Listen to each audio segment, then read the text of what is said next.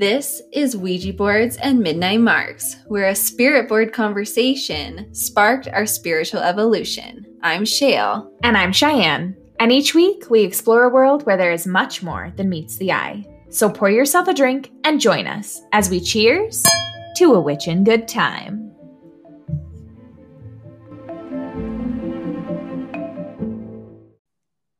Hey, girl. What up? What you drinking tonight?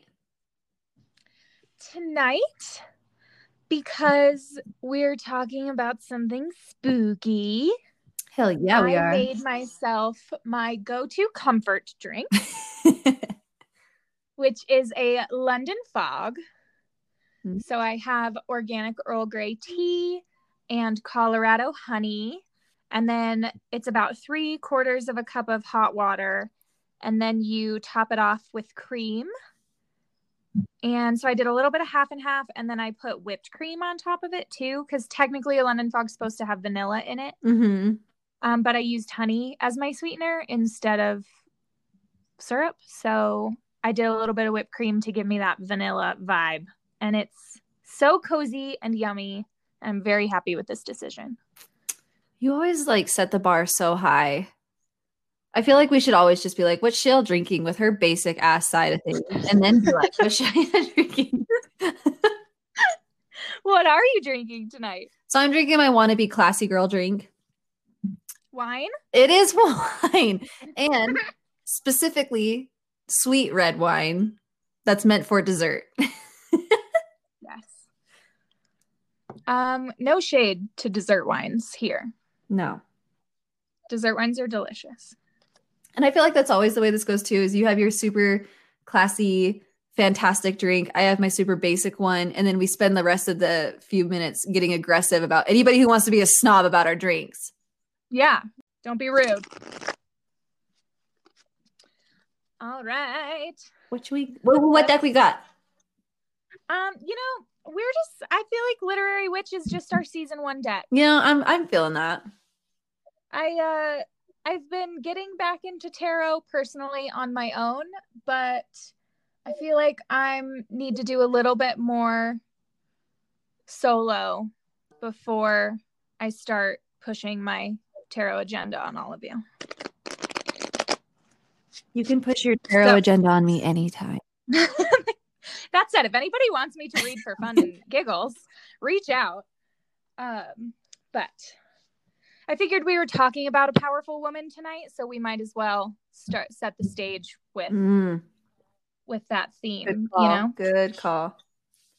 All right, so we are drawing our familiar and our witch. Okay, we have drawn Eileen Chang today, who represents fate, and the material I drew with her is the knife. Ooh, perfect. I know. I'm like, this one feels like it's got some stuff. Okay, so Eileen Chang represents fate, outside forces, events falling into place, and acceptance.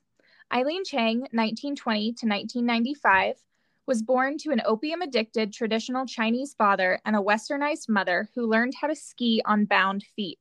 Ouch. Sorry. Did you say ouch, or was that part of the card? No, I said ouch.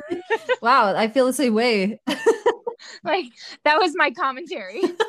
Ski boots are hard enough without having to have your feet bound on top of that. So when 17-year-old Chang contracted dysentery, her father dismissed her claims of ill health and locked her up in her bedroom for 6 months. She escaped with the help of her nurse. Holy cow.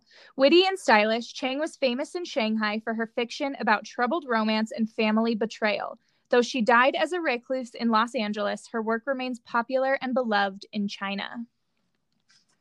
Ooh, I got chills reading about her. I'm definitely going to have to do some more research. I haven't read any of her work. This is the first time I've actually drawn Eileen, and I'm very excited to dive in and learn a little bit more about her. The knife alongside her represents intention, conflict, and resolution. So I'm very tickled by this idea of family betrayal and fate as it coincides with our conversation today, actually. Mm-hmm. And all of the different ways that could be kind of weaved in and interpreted, which we can maybe circle back to at the end once we've actually talked about our topic today. But this is a really beautiful card. She's in this very powerful pose, wearing this beautiful it's kind of a kimono style fitted dress. She's got a very proud high neck. There's a window with the moon shining through it, and there are severed arms holding a locket and a pipe with the ghost kind of shadow of a man in a fedora coming out of her hands. So it's a very striking card, and she has a very striking presence. So I think I'm actually going to just turn this one over to you and ask you what we're talking about today. And I think these puzzle pieces will start to fall into place themselves. Yeah. So we are actually going to get a little campfire cozy tonight, and we're going to share a ghost story with you. So we're switching it up a little bit instead of it just being kind of Cheyenne and I talking or an interview. And we want to sprinkle these in on the podcast more often, where we just pick a story or a topic or something like that and just really kind of deep dive into it for the entirety of the episode. And so this is one of my absolute favorite stories. Ever since I learned about this story, I've been obsessed with it. It just feels like the perfect launching point for the Ouija Boards and Midnight Margs podcast. And so we are talking about the Bell Witch. Ding dong, who is that? That was good. So the Bell Witch is actually one of the most famous ghost stories. It's a true story of a poltergeist that attacked and tortured a family in Tennessee for several years. And it's actually the only death in American history to be recorded as being caused by a paranormal entity. I'm excited. Mm-hmm. All right, so we'll just go ahead and dive right into the story. So the Bell Witch haunting, as it pertains to the family, which is obviously the Bell family, happened between the years of 1817 and 1821. So this was about 200 some years ago. So starting off early on in the story, so John Bell, he was the patriarch of the family, and he originally lived in North Carolina. And early on in the early 1800s, he ended up uprooting his family and moving to Robertson County, Tennessee, which is what we know as present-day Adams, Tennessee. He was married to a woman named Lucy Bell, and they had 3 children. And kind of a disturbing fact is at this time, John Bell was 32, and his wife was 12 when they got married. So it's tough times.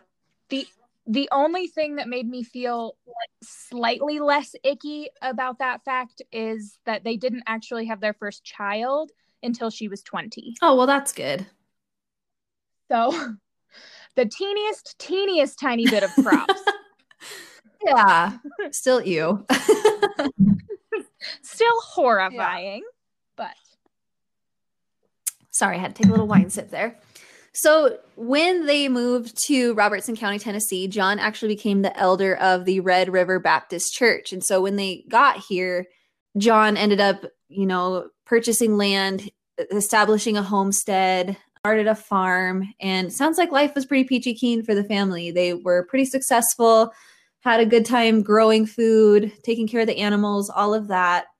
But it would be around the year 1817 that things would start to take a shift. And so what happened was, in town, there was a family that lived close by. I think they were actually neighbors to the Bell family. And their family was known as the Batts family. And unfortunately, the patriarch of the family, Frederick Batts, actually suffered a really terrible injury while he was on the farm. I'm not sure exactly specifically what happened to him, but he ended up suffering a disability as a result of the accident that rendered him unable to continue to work on the farm, unable to continue to provide for the family.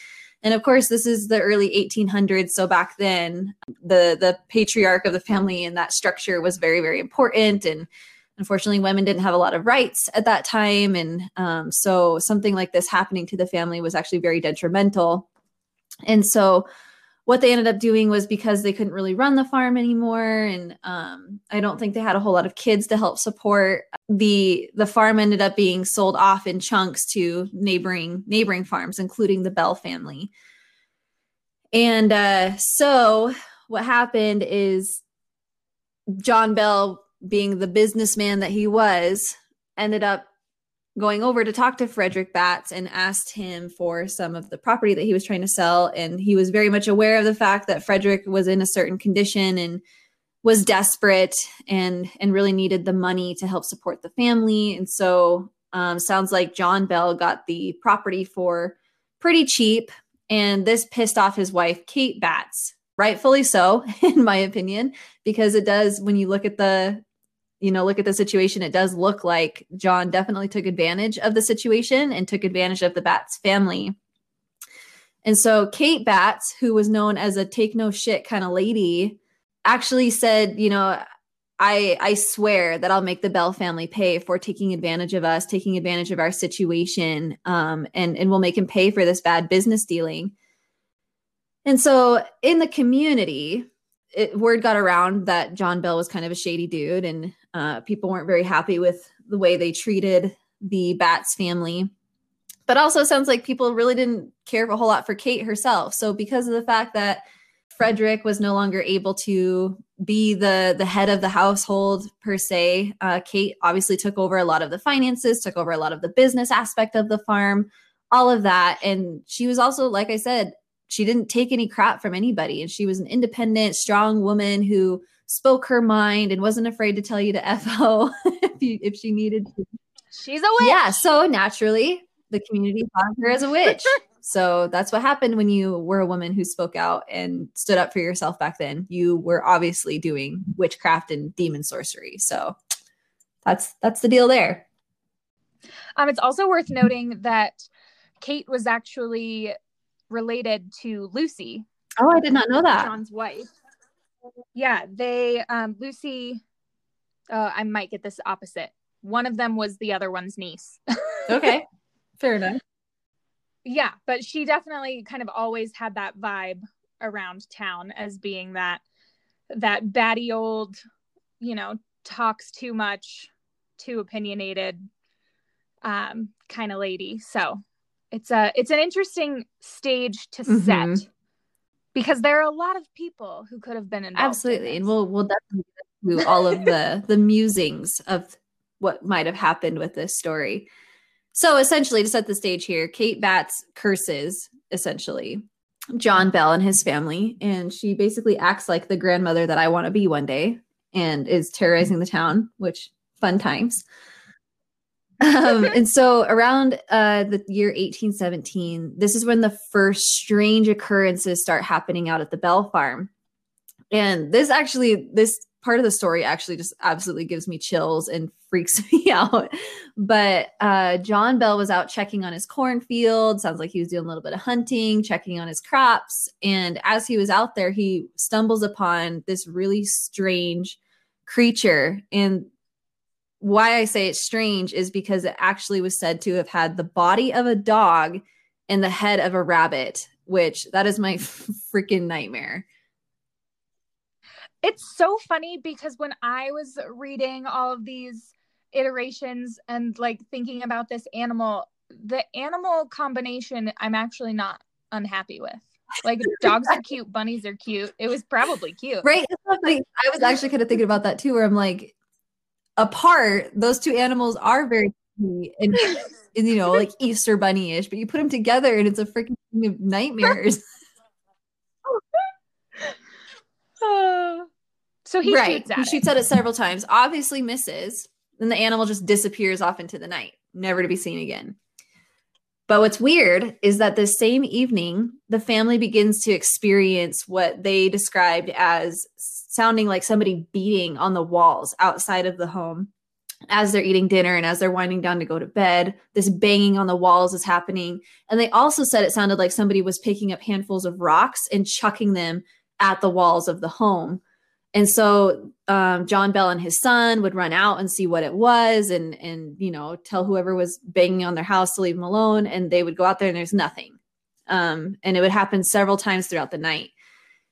And then this progressively just kind of starts getting worse and worse for the Bell family.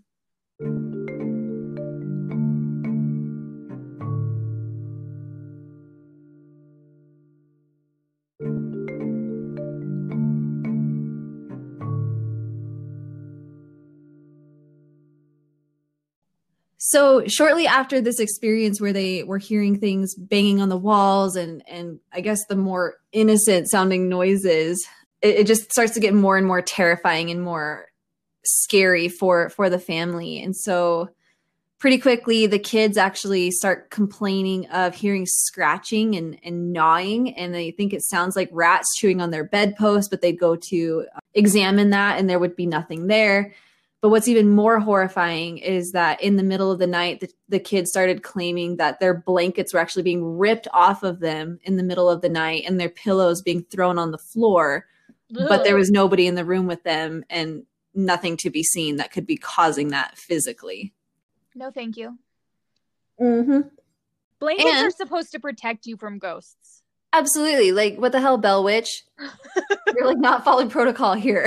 If we're under our blankets, you are not supposed to touch us. That is an unwritten but like steadfast rule. Also, what I think is what makes this story so horrifying is the fact that because it happened so long ago, I feel like when we hear kind of more famous ghost stories in our history, they're usually more modern times. Like a lot of them are in the 80s, early 90s, maybe, when things like technology and electricity existed. So like if this shit started happening, you could turn on the light. They couldn't do that. They had to freaking light like a candle. I was thinking about that with them, like with the men running outside. Mm-hmm. Like, what are you taking out there with you? You're just going out in the dark with a gun? Like, what's happening? Yeah. Like you run out there with your pithy little candle. Right? I would just, if I was the witch back then, I would have just been like terrorizing them. But every time they ran out of the house, I'd just blow out their candle. Right? It would be so easy. She can throw rocks. She can blow out a candle. Oh, absolutely. So time moves on. This entity is becoming more prolific, but it also starts to get actually a lot more violent. So at this time, it wasn't actually touching or interacting with any of the members of the family. But pretty quick, they actually start hearing voices and whispers throughout the home. And they even describe it sometimes as the sound of a feeble old woman humming, which that just makes me get shivers all throughout my body. Thinking of hearing that as a disembodied sound. And so this is the entity, obviously, that would later become known as the Bell Witch. And so the family member that actually suffered the most of these violent outbursts of this energy was the youngest daughter named Betsy Bell. So she actually received scratches, had her hair violently pulled, and would just be viciously slapped. So much so that this force that was unable to be seen would leave handprints and marks and welts all over her face and all over her body. But again, there was nothing there that could actually be physically seen that's causing this. And all of this is documented.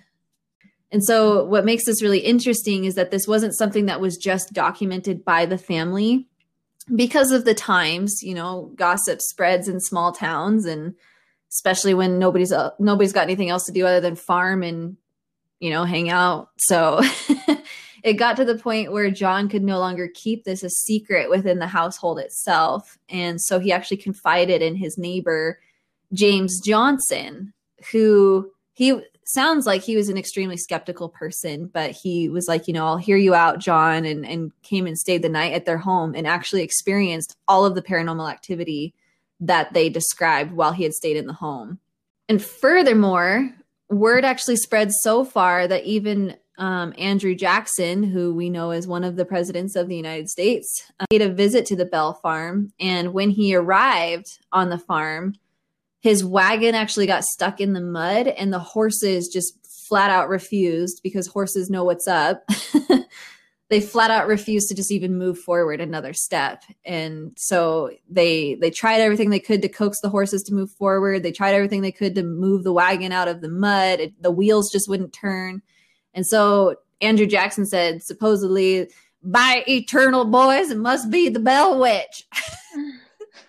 Because I think that's what Andrew Jackson sounded like. I'll take it. And I think that's supposedly the Bell Witch announced herself and said, yeah, bitch, it is me. And enter if you dare. Yeah. And so she allowed them to pass. And there's several stories that are kind of conflicting as to whether Andrew Jackson actually had experiences beyond that. I guess what's most common throughout the stories is that Jackson just spent the whole night telling war stories like a typical old dude. But there's kind of conflicting evidence as to whether or not he experienced anything of the witch herself. Conflicting evidence of him actually ever being there. That is very true also. He was a devout diarist. He wrote everything down daily, and that none of his personal diaries have any account of them being there. I think it's important to remember that most of the information we have about the Bell Witch is coming specifically from William Bell's manuscript that supposedly existed, which is what inspired Ingram's book, which we can talk about in a little bit, which is where we get most of our lore of the Bell Witch. So the reason Andrew Jackson is part of this lore is because both of the Bell boys had actually fought with him in New Orleans in the army, where they also possibly learned ventriloquism. So let that tickle your noodle while we keep telling this tale. Wait, okay, hold on.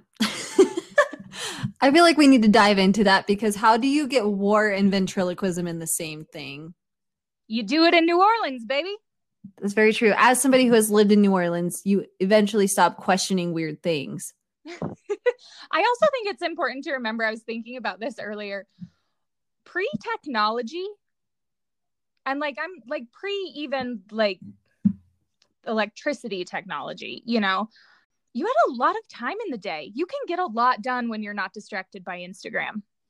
Because I kind of had that vibe too, where I was like, really, ventriloquism is hard, but what else are you gonna do when you're just sitting around in the barracks waiting for stuff to happen? I mean, fair. So why not just impersonate the creepiest little dolls that exist on the planet and figure out how to do it without your mouth moving? Yeah, that scares the crap out of me. Side note, ventriloquism obviously started in war. Or as a side job of war. If you could just throw your voice and scare your enemies. Yeah. How much nicer? Not a bad tactic, honestly. Yeah. I mean, and think about how much nicer war would be if that's the way we went about it. It's like open mic night. Yeah, you would require a lot more. And then the winner is judged by the claps of the audience. Exactly. And you'd require a lot more creativity. A lot more compassion. It would be great. Vote for Shayla and Cheyenne. We'll change the world. This is why we need a female president, friends. Our first order of business, change the articles of war to include ventriloquism at all times. Yes. But speaking of presidents, Andrew Jackson. So they allegedly were supposed to stay for a week at the Bell Farm, and they only lasted a night. Oh, interesting. Because one of the other story I had read was that the Bell Witch had physically booted one of his ranking members, because he had a silver bullet, right? There's this tale of this guy with a gun with his witch killing silver bullet, and he was being braggadocious and probably drunk, and a dude in wartime hanging out, Sure, the testosterone's bubbling. And she wasn't having it. She was like, you know what? Screw you. Your silver bullet's not going to do shit to me. And she physically kicked him out of the house, and then allegedly told Andrew Jackson that she was going to reveal another traitor later. Another traitor or traitor? Traitor with a T. Oh. So wait, they never stuck around to figure that out. Another skeptic, I think, is what she meant. I gotcha. That. Okay. Interesting. I'm skeptical, but I'm not wave around a silver bullet. Nobody can fuck with me skeptical. Right. Well, and to be fair, I don't think that and his crew ever experienced a Ouija board early on in their lives like we have, to remind us of what other energies exist out there. That's true. None of them did their research. Exactly. Such amateurs. This is why you have all of these good haunting stories from like these old times too, that do get twisted and built and like woven into our, culture as a whole, because none of you did your research. You extra pissed off all the spirits, so they extra fucked with you, and you've got extra stories. Extra. Oh, okay. Sorry. Not to. All right. So back to the Bell Witch story. So what ends up happening is that John ends up getting extremely sick. So what he starts experiencing is like twitching in his face, difficulty swallowing for almost a year. So a lot of symptoms that really kind of coincide with what we would think of today as a stroke. And so by the time 1820 comes around, his health is just getting so bad that he can't leave the home. The entity's just now screwing with him constantly. She removes his shoes when he tries to walk. She slaps him in the face just as soon as he's recovered from a seizure. She allowed her voice to be very shrill and was echoing all over the farm. She'd curse and chastise him, calling him Old Jack Bell. So she was just like wreaking havoc on John Bell as he's getting sicker and sicker and sicker. And so I think that's why people really think that this could have been something brought on by Kate Batts, because of the fact that she had said, I will make John Bell pay. So it's just a very interesting kind of dynamic there. And so on December 20th, 1820, John Bell actually breathed his last breath and passed away. And so he had slipped into a coma the day before. And what's interesting is that immediately after he had passed away, there was a really strange vial of liquid that the family found on the bedside table next to his bed. And they had never seen it before. No one in the family claimed it. No one knew where it came from. And so John Bell Jr. took the vial and actually sprinkled 2 drops of it on their family cat's tongue. And the cat literally just died. First of all, rude, poor cat. Seriously. Like, why you just gotta sacrifice it like that? And then supposedly the family claims that they heard a voice say, I gave old Jack a big dose of that last night, which fixed him, which is of course why people think that it was the entity itself that killed John Bell. And so what's interesting too is that John Jr. took that vial of liquid, threw it in the chimney or in the fireplace, and as soon as it went into the fireplace, it burst into this bright blue flame and shot up the chimney. So, which is a scientific reaction akin to arsenic. That's how arsenic reacts when you throw it into fire. So the poisoning theory definitely holds up. And what was interesting too is I've read in several stories that the same liquid that was on the bedside table, they like smelled on his breath, and arsenic supposedly has a smell associated or like an odor associated with it that they could smell on him.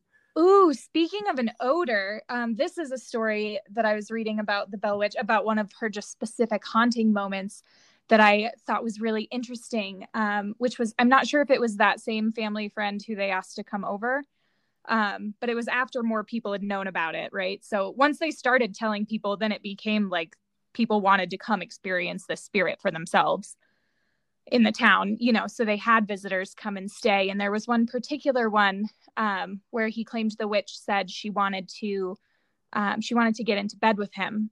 And then slowly the covers, allegedly, next to him kind of molded themselves into the shape of a person, like into a body. And so he said and there are like lithograph prints of this kind of scene that you can find on Google. But he scooped up the blankets thinking, in his human wisdom, he was like, cool, I captured her. I got it. He was going to throw it into the fire. And as he's walking over to the fireplace, the blankets started emitting just the most foul odor. And he dropped them, and she was like, don't fucking play me, I just wanted to cuddle. That was one of my favorite ones. Because I can just imagine, like, how creepy is that scene if you close your eyes and imagine your blanket next to you just like morphing itself into the shape of a human body. Ugh. Okay, so it goes from like horror movie to scary movie, like the spoof, because it literally is like a terrifying scene, and then it sounds like she literally Dutch ovened him as. Yeah, she's like, fuck you.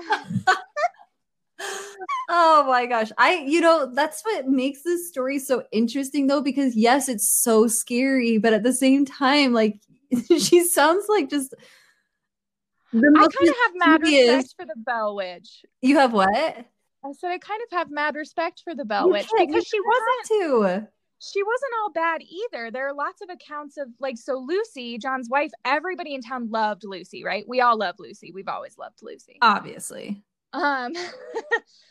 But the witch loved her too. And when she was ill for a time, and it was said that the witch was singing her hymns and reciting Bible verses. And like, there's even an account of her bringing her grapes, like, to her bedside. And so it's just really interesting, the dynamic of like, she hated John for sure, but Lucy was beloved by so many people that even this entity got that vibe and didn't ever do anything to harm her. Well, and correct me if I'm wrong, but I'm pretty sure I've heard stories too where it might have been Betsy or one of the daughters wanted to marry a boy in town, but yeah, so that's where my skepticism comes in, because I think the Bell Witch had some help from some humans.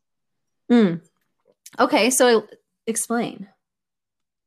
So Betsy was betrothed to her childhood sweetheart. I think his name was Joseph, or it was Jonathan. They were all freaking named John. Common. Like, not a lot of creativity. It's a lot of biblical names, but I'm pretty sure it was Joseph actually. So she's betrothed to this boy she's been in love with for years. But around the time the hauntings started happening, they also got a new school teacher who is said to have been an occultist. And he had a double life. None of his friends in the town where they were knew that he actually had a wife who was 20 years older than him, a couple ways over. So he was kind of already sleazy, in addition to being a teacher coveting 12-year-old Betsy is when he first initially. Why is the 12-year-old part? Like, I don't know why they're all 12. It makes me so mad. Because you look at any 12-year-old and you're like, that is a child. Yeah, 100%. Freaking creepy. So this creepy teacher starts like, he becomes a really good friend of the family at that time too, right? So she's going to school.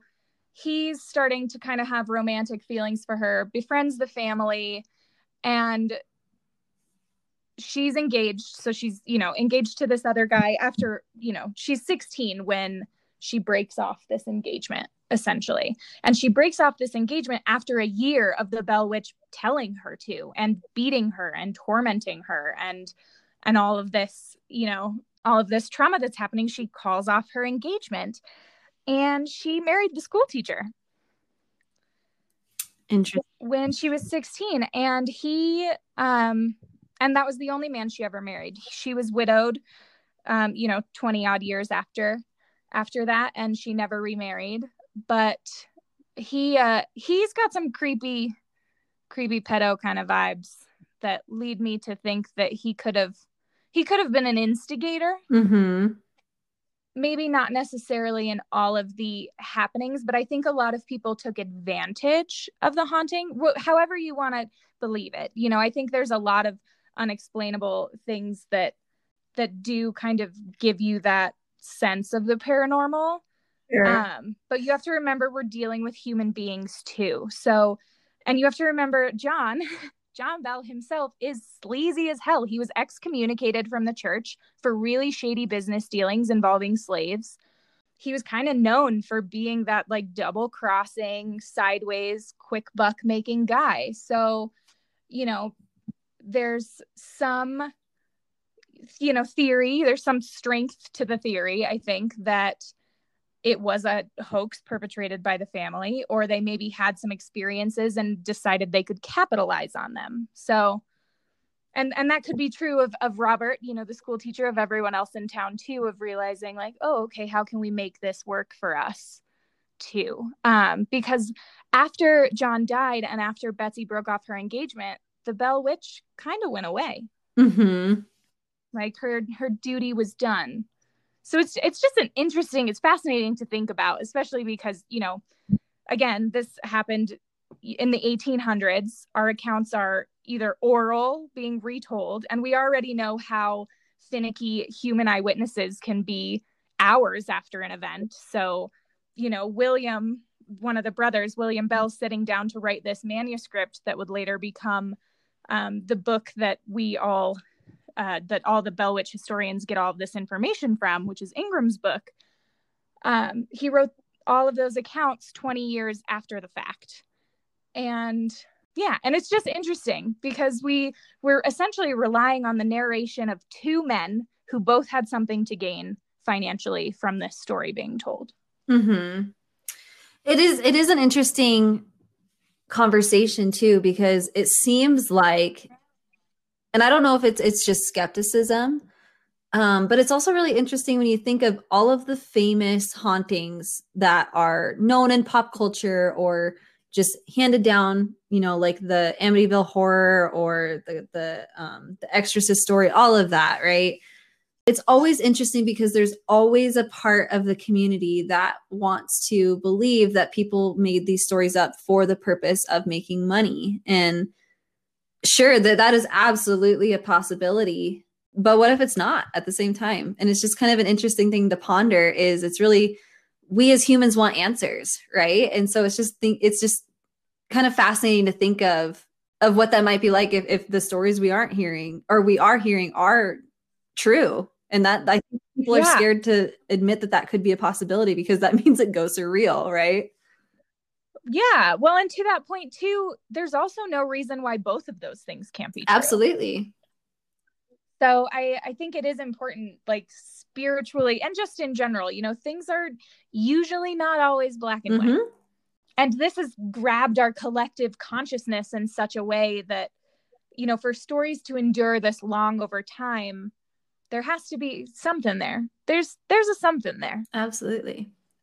That makes us keep coming back. So speaking of that, that collective consciousness, the Bell Witch has fascinated us. She is America's most famous ghost story, which is just fun. So there's so much out there that you can consume because I'm sure, like Shayle and I, you are not going to be satisfied with just this episode. It's going to scratch that itch in your brain that makes you want to understand. And I think that's what I find so frustrating about ghost stories, because I want to know. I want to know the ending. Mm-hmm. Like I would just like to know.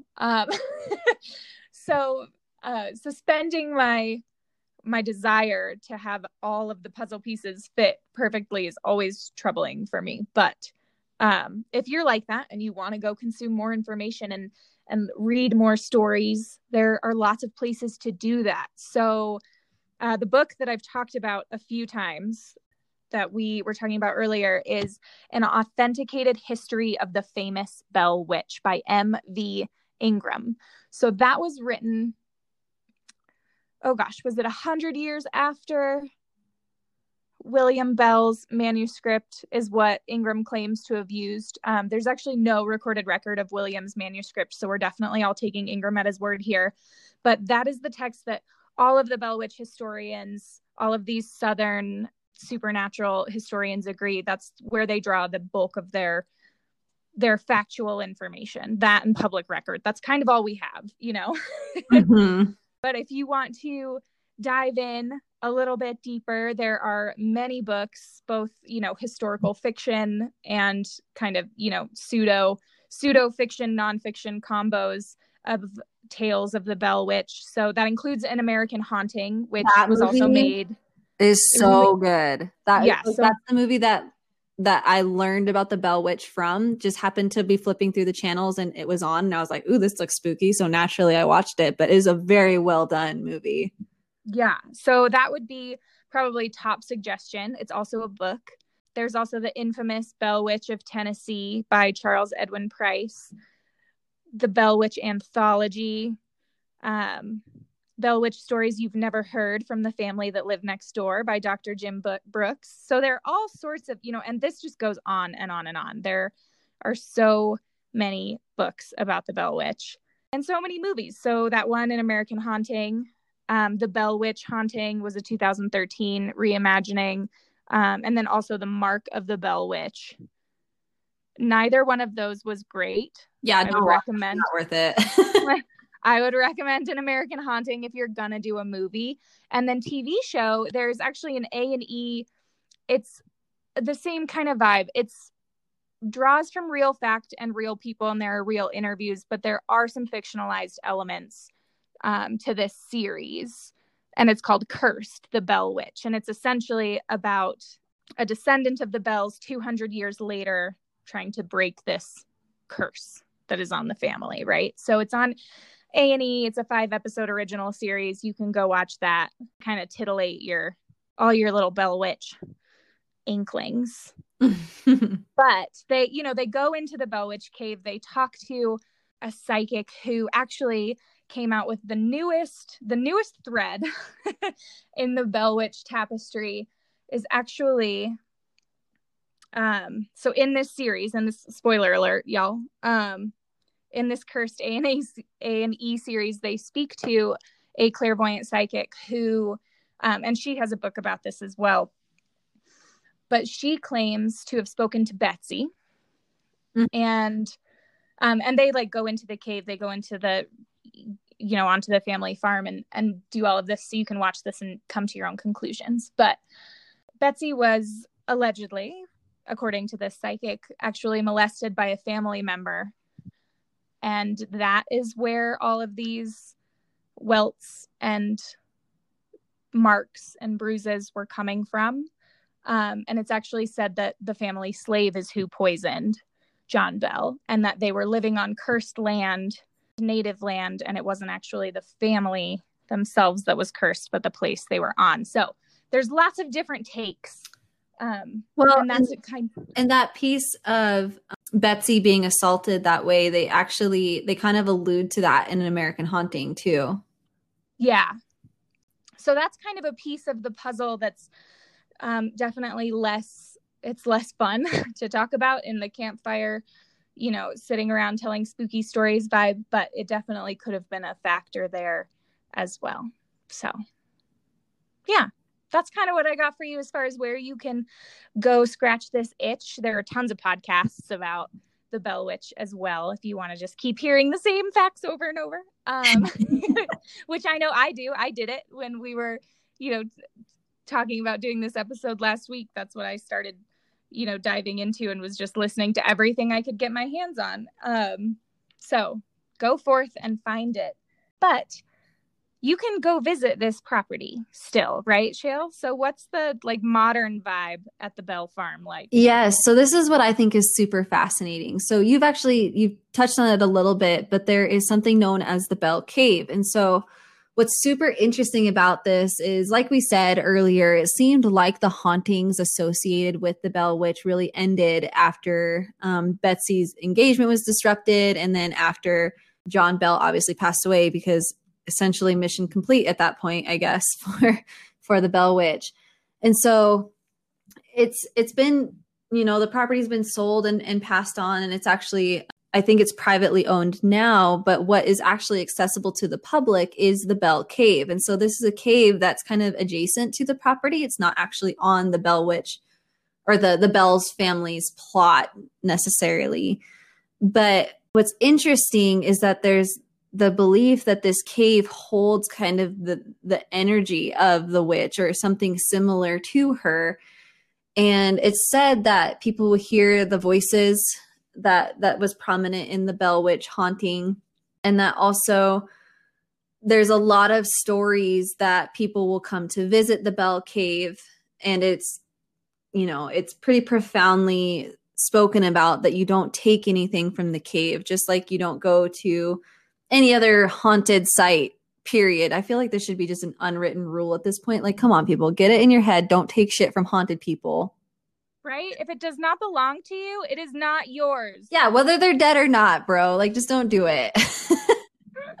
Common decency. But anyway, supposedly when you take something from the Bell Cave, and there's documented stories of this where tourists have come and done that, where they'll take like a pebble or they'll take a stick even, where horrible, horrible things will happen to them.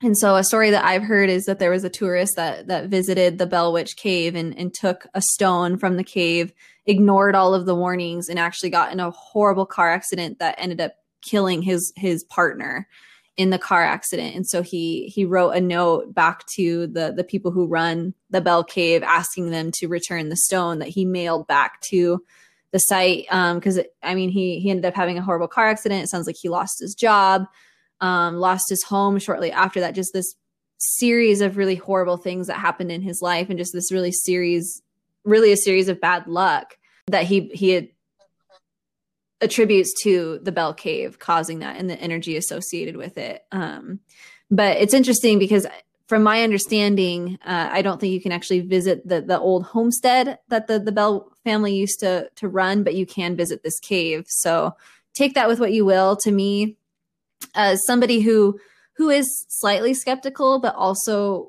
very much believes in the paranormal and the spiritual side of things, that seems kind of gimmicky to me, that just because there's this weird creepy cave that happens to be close to the property, that there must be some malicious energy in it, and because we can't sell tickets to the homestead itself, that we must be able to use the cave. That being said, there's some interesting documentaries about it, and of course, like a lot of paranormal TV shows, which are a guilty pleasure for me. I will absolutely admit it. Love them, regardless of the fact that I know that they're cheesy as hell, that they're set up. I do love them.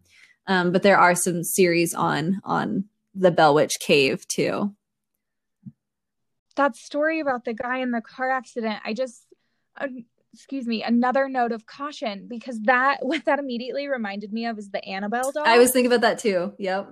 Because there are plenty of stories from their museum of people, mocking her or tapping on her glass, or, just generally being disrespectful. Right. And taking photos. Yucky. And then getting in there, multiple people would get in their car, and then you see her sitting in your back seat and get in a terrible accident. One man literally got in a motorcycle accident after he left, like immediately after he left the museum, and died. Mm-hmm. Like, don't mess with this stuff, y'all. Yeah. Whether you're skeptical or not, like, respect matters. Mm-hmm. Whether you are dealing with living or dead entities. Well, and just kind of going along with that too, regardless of whether you believe in ghosts or not specifically, energy is a real thing, right? We all have experienced energy in whatever form that may be. And so maybe you don't believe in like the Casper version of a ghost, but there is a balance in the universe that runs on how we interact with one another. Everything's interlinked. All energy experiences one another.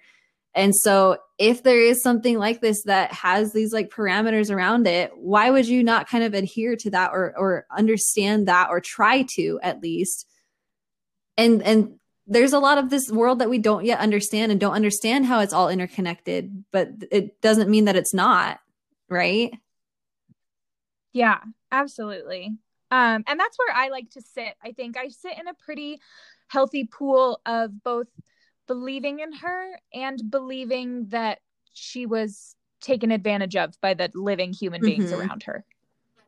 And I think both of those things can be true. And that's kind of how I like to view this story. I think there are definitely enough things that lead me to believe that something was in that house that was also deeply unhappy. Yeah. And it brings up kind of an interesting conversation of, I guess, the way in which we impact the energy around us too. And that I can't think of the story that comes to the top of my mind right now, but I have heard similar threads of similar types of stories where hauntings of a home end up being associated with a child who is being abused or being neglected, or having something like that happening in the home. And it's almost like the entity is a manifestation of that pain and that energy.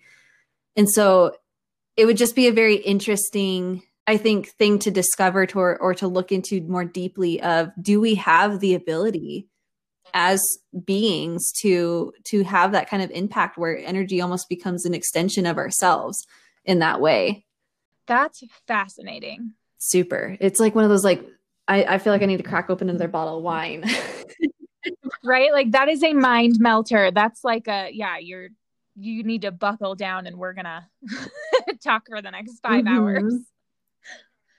But I mean, if you think about things like lucid dreaming and the way that we have the ability to kind of impact that, even, you know, who's to say we don't have impacts on energy in a deeper way? We don't know. Oh, for sure. We have the ability to create nuclear bombs, you know? Yeah. You know, I think we don't know is it's just a good reminder. We're always learning stuff. We do not know everything. We couldn't possibly know everything. And we weren't alive in 1817. We didn't live in that town. We weren't the neighbors. So all we have are these, you know, little snippets of, you know, second and third party accounts to try to piece together something that was happening, you know, in the heart of our country in 1817. And I think that's really interesting too. We're still talking about her. And you're never truly dead if people are still talking about you. And that's an interesting thing I was just thinking about as you said that too, is the fact that ghost stories are so prolific in humanity. It's not just an American thing. It's not just a European thing. It's something that is in culture. No matter where you go in the world, anybody talks about spiritual energy in that way.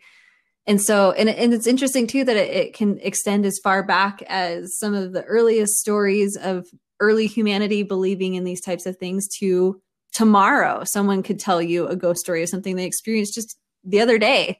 And so it's just really interesting that that is something that is so prevalent in our human experience. That can everybody that's experienced a ghost story be a liar? Right. Yeah. And I don't think that's true. I honestly don't think we have the time. I certainly don't. It's so elaborate if you're trying to come up with all of these facets and ways to mess with people. And, you know, like hoaxes take a lot of effort. And I for one, don't have it. I don't have it. I know. I think about that when you see like the crop circles and stuff, which who knows, right? But when you hear about people who do that and who like legit claim like, yes, I do crop circles as a hoax. How the hell do you have the time to do something that elaborate in the middle of the night? I don't get it. Same. It's share some of your energy because we all need it. Right? We don't need crop circle. Just go plant crops. If you have that kind of energy, go plant shit in the middle of the night. Don't cut it down. Be productive. We need more pollinators. Stop wasting your time trying to mess with people. This world is weird enough. That's kind of what makes humans so interesting, though, is just the way we spend our time in this short little lifetime that we have. Right? This story really got me thinking about that, too. Just in general of like, I mean, I guess, yeah, if I was homesteading, like what is on my to-do list for the day compared to what I'm doing now? Like, it was harder work, certainly, from just a physical standpoint, but was I doing less? What kind of free time did you have? It's an interesting concept. And yeah, when we think about all of the hours, like I hate looking at the analytics on my phone and realizing how much time I spend on freaking TikTok or whatever. I don't think phone analytics are fair because I have to use Instagram for work too. So my work Instagram hours should not count as my screen time. I know, freaking Apple and whatever, figure that out. How do we differentiate our true hours so that we know the impact that we're having on our lives? Right. Can I tell you when it's leisurely and when I'm getting paid for it? But to be fair, I know I would lie about it and be like, no, I'm still working. What are you talking about? I just checked the company Instagram page. Well, where does that leave us? Do you have any parting thoughts? Any well wishes for the Bell Witch if she's listening? Bell Witch, you know, I get your frustration. I hear you. You remind me not to be an asshole to other people and to definitely not cross people because you just don't know what people are capable of. So thank you for that reminder. And please don't haunt me tonight because respect. Yes. I'd like my covers to stay on. That brings me, just one more thing that I was reading that I actually did think was it was in Ingram's book, actually, about the Bell Witch. And what I liked about her, and similarly with her, showing Lucy all of this love and kind energy, is she kept people in town in check because nobody wanted to face her vengeance. Like she would quote scripture, she was said to have sung Bible verses and hymns and scripture. And, she cared about how people were living their lives. And I think she scared an entire town of people into pretty decent, okay-ish behavior for about 5 years, which is she's like the most terrifying Bible school teacher you've ever experienced. Seriously, they were like, you need to actually not be bad because she's gonna get you. She was like female Krampus. That too.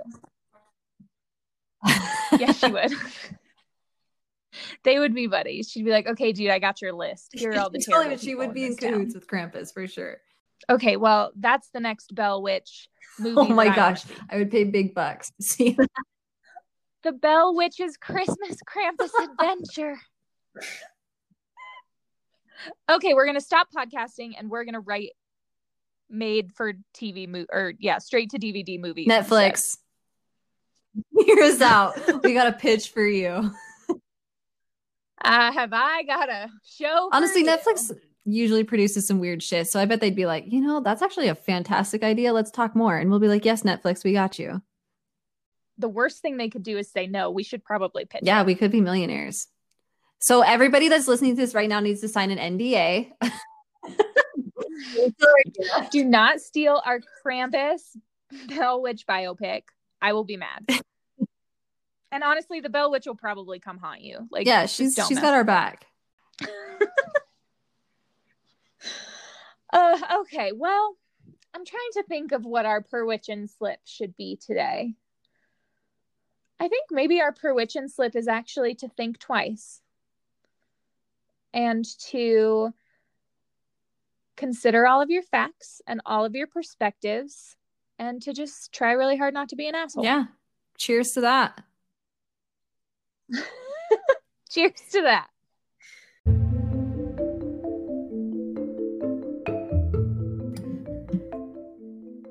Thank you for joining us on this episode of Ouija Boards and Midnight Marks. If you're having a witching good time, we hope you'll help us to grow this little coven. You all know it's us against AI in this algorithm world, so please help us out.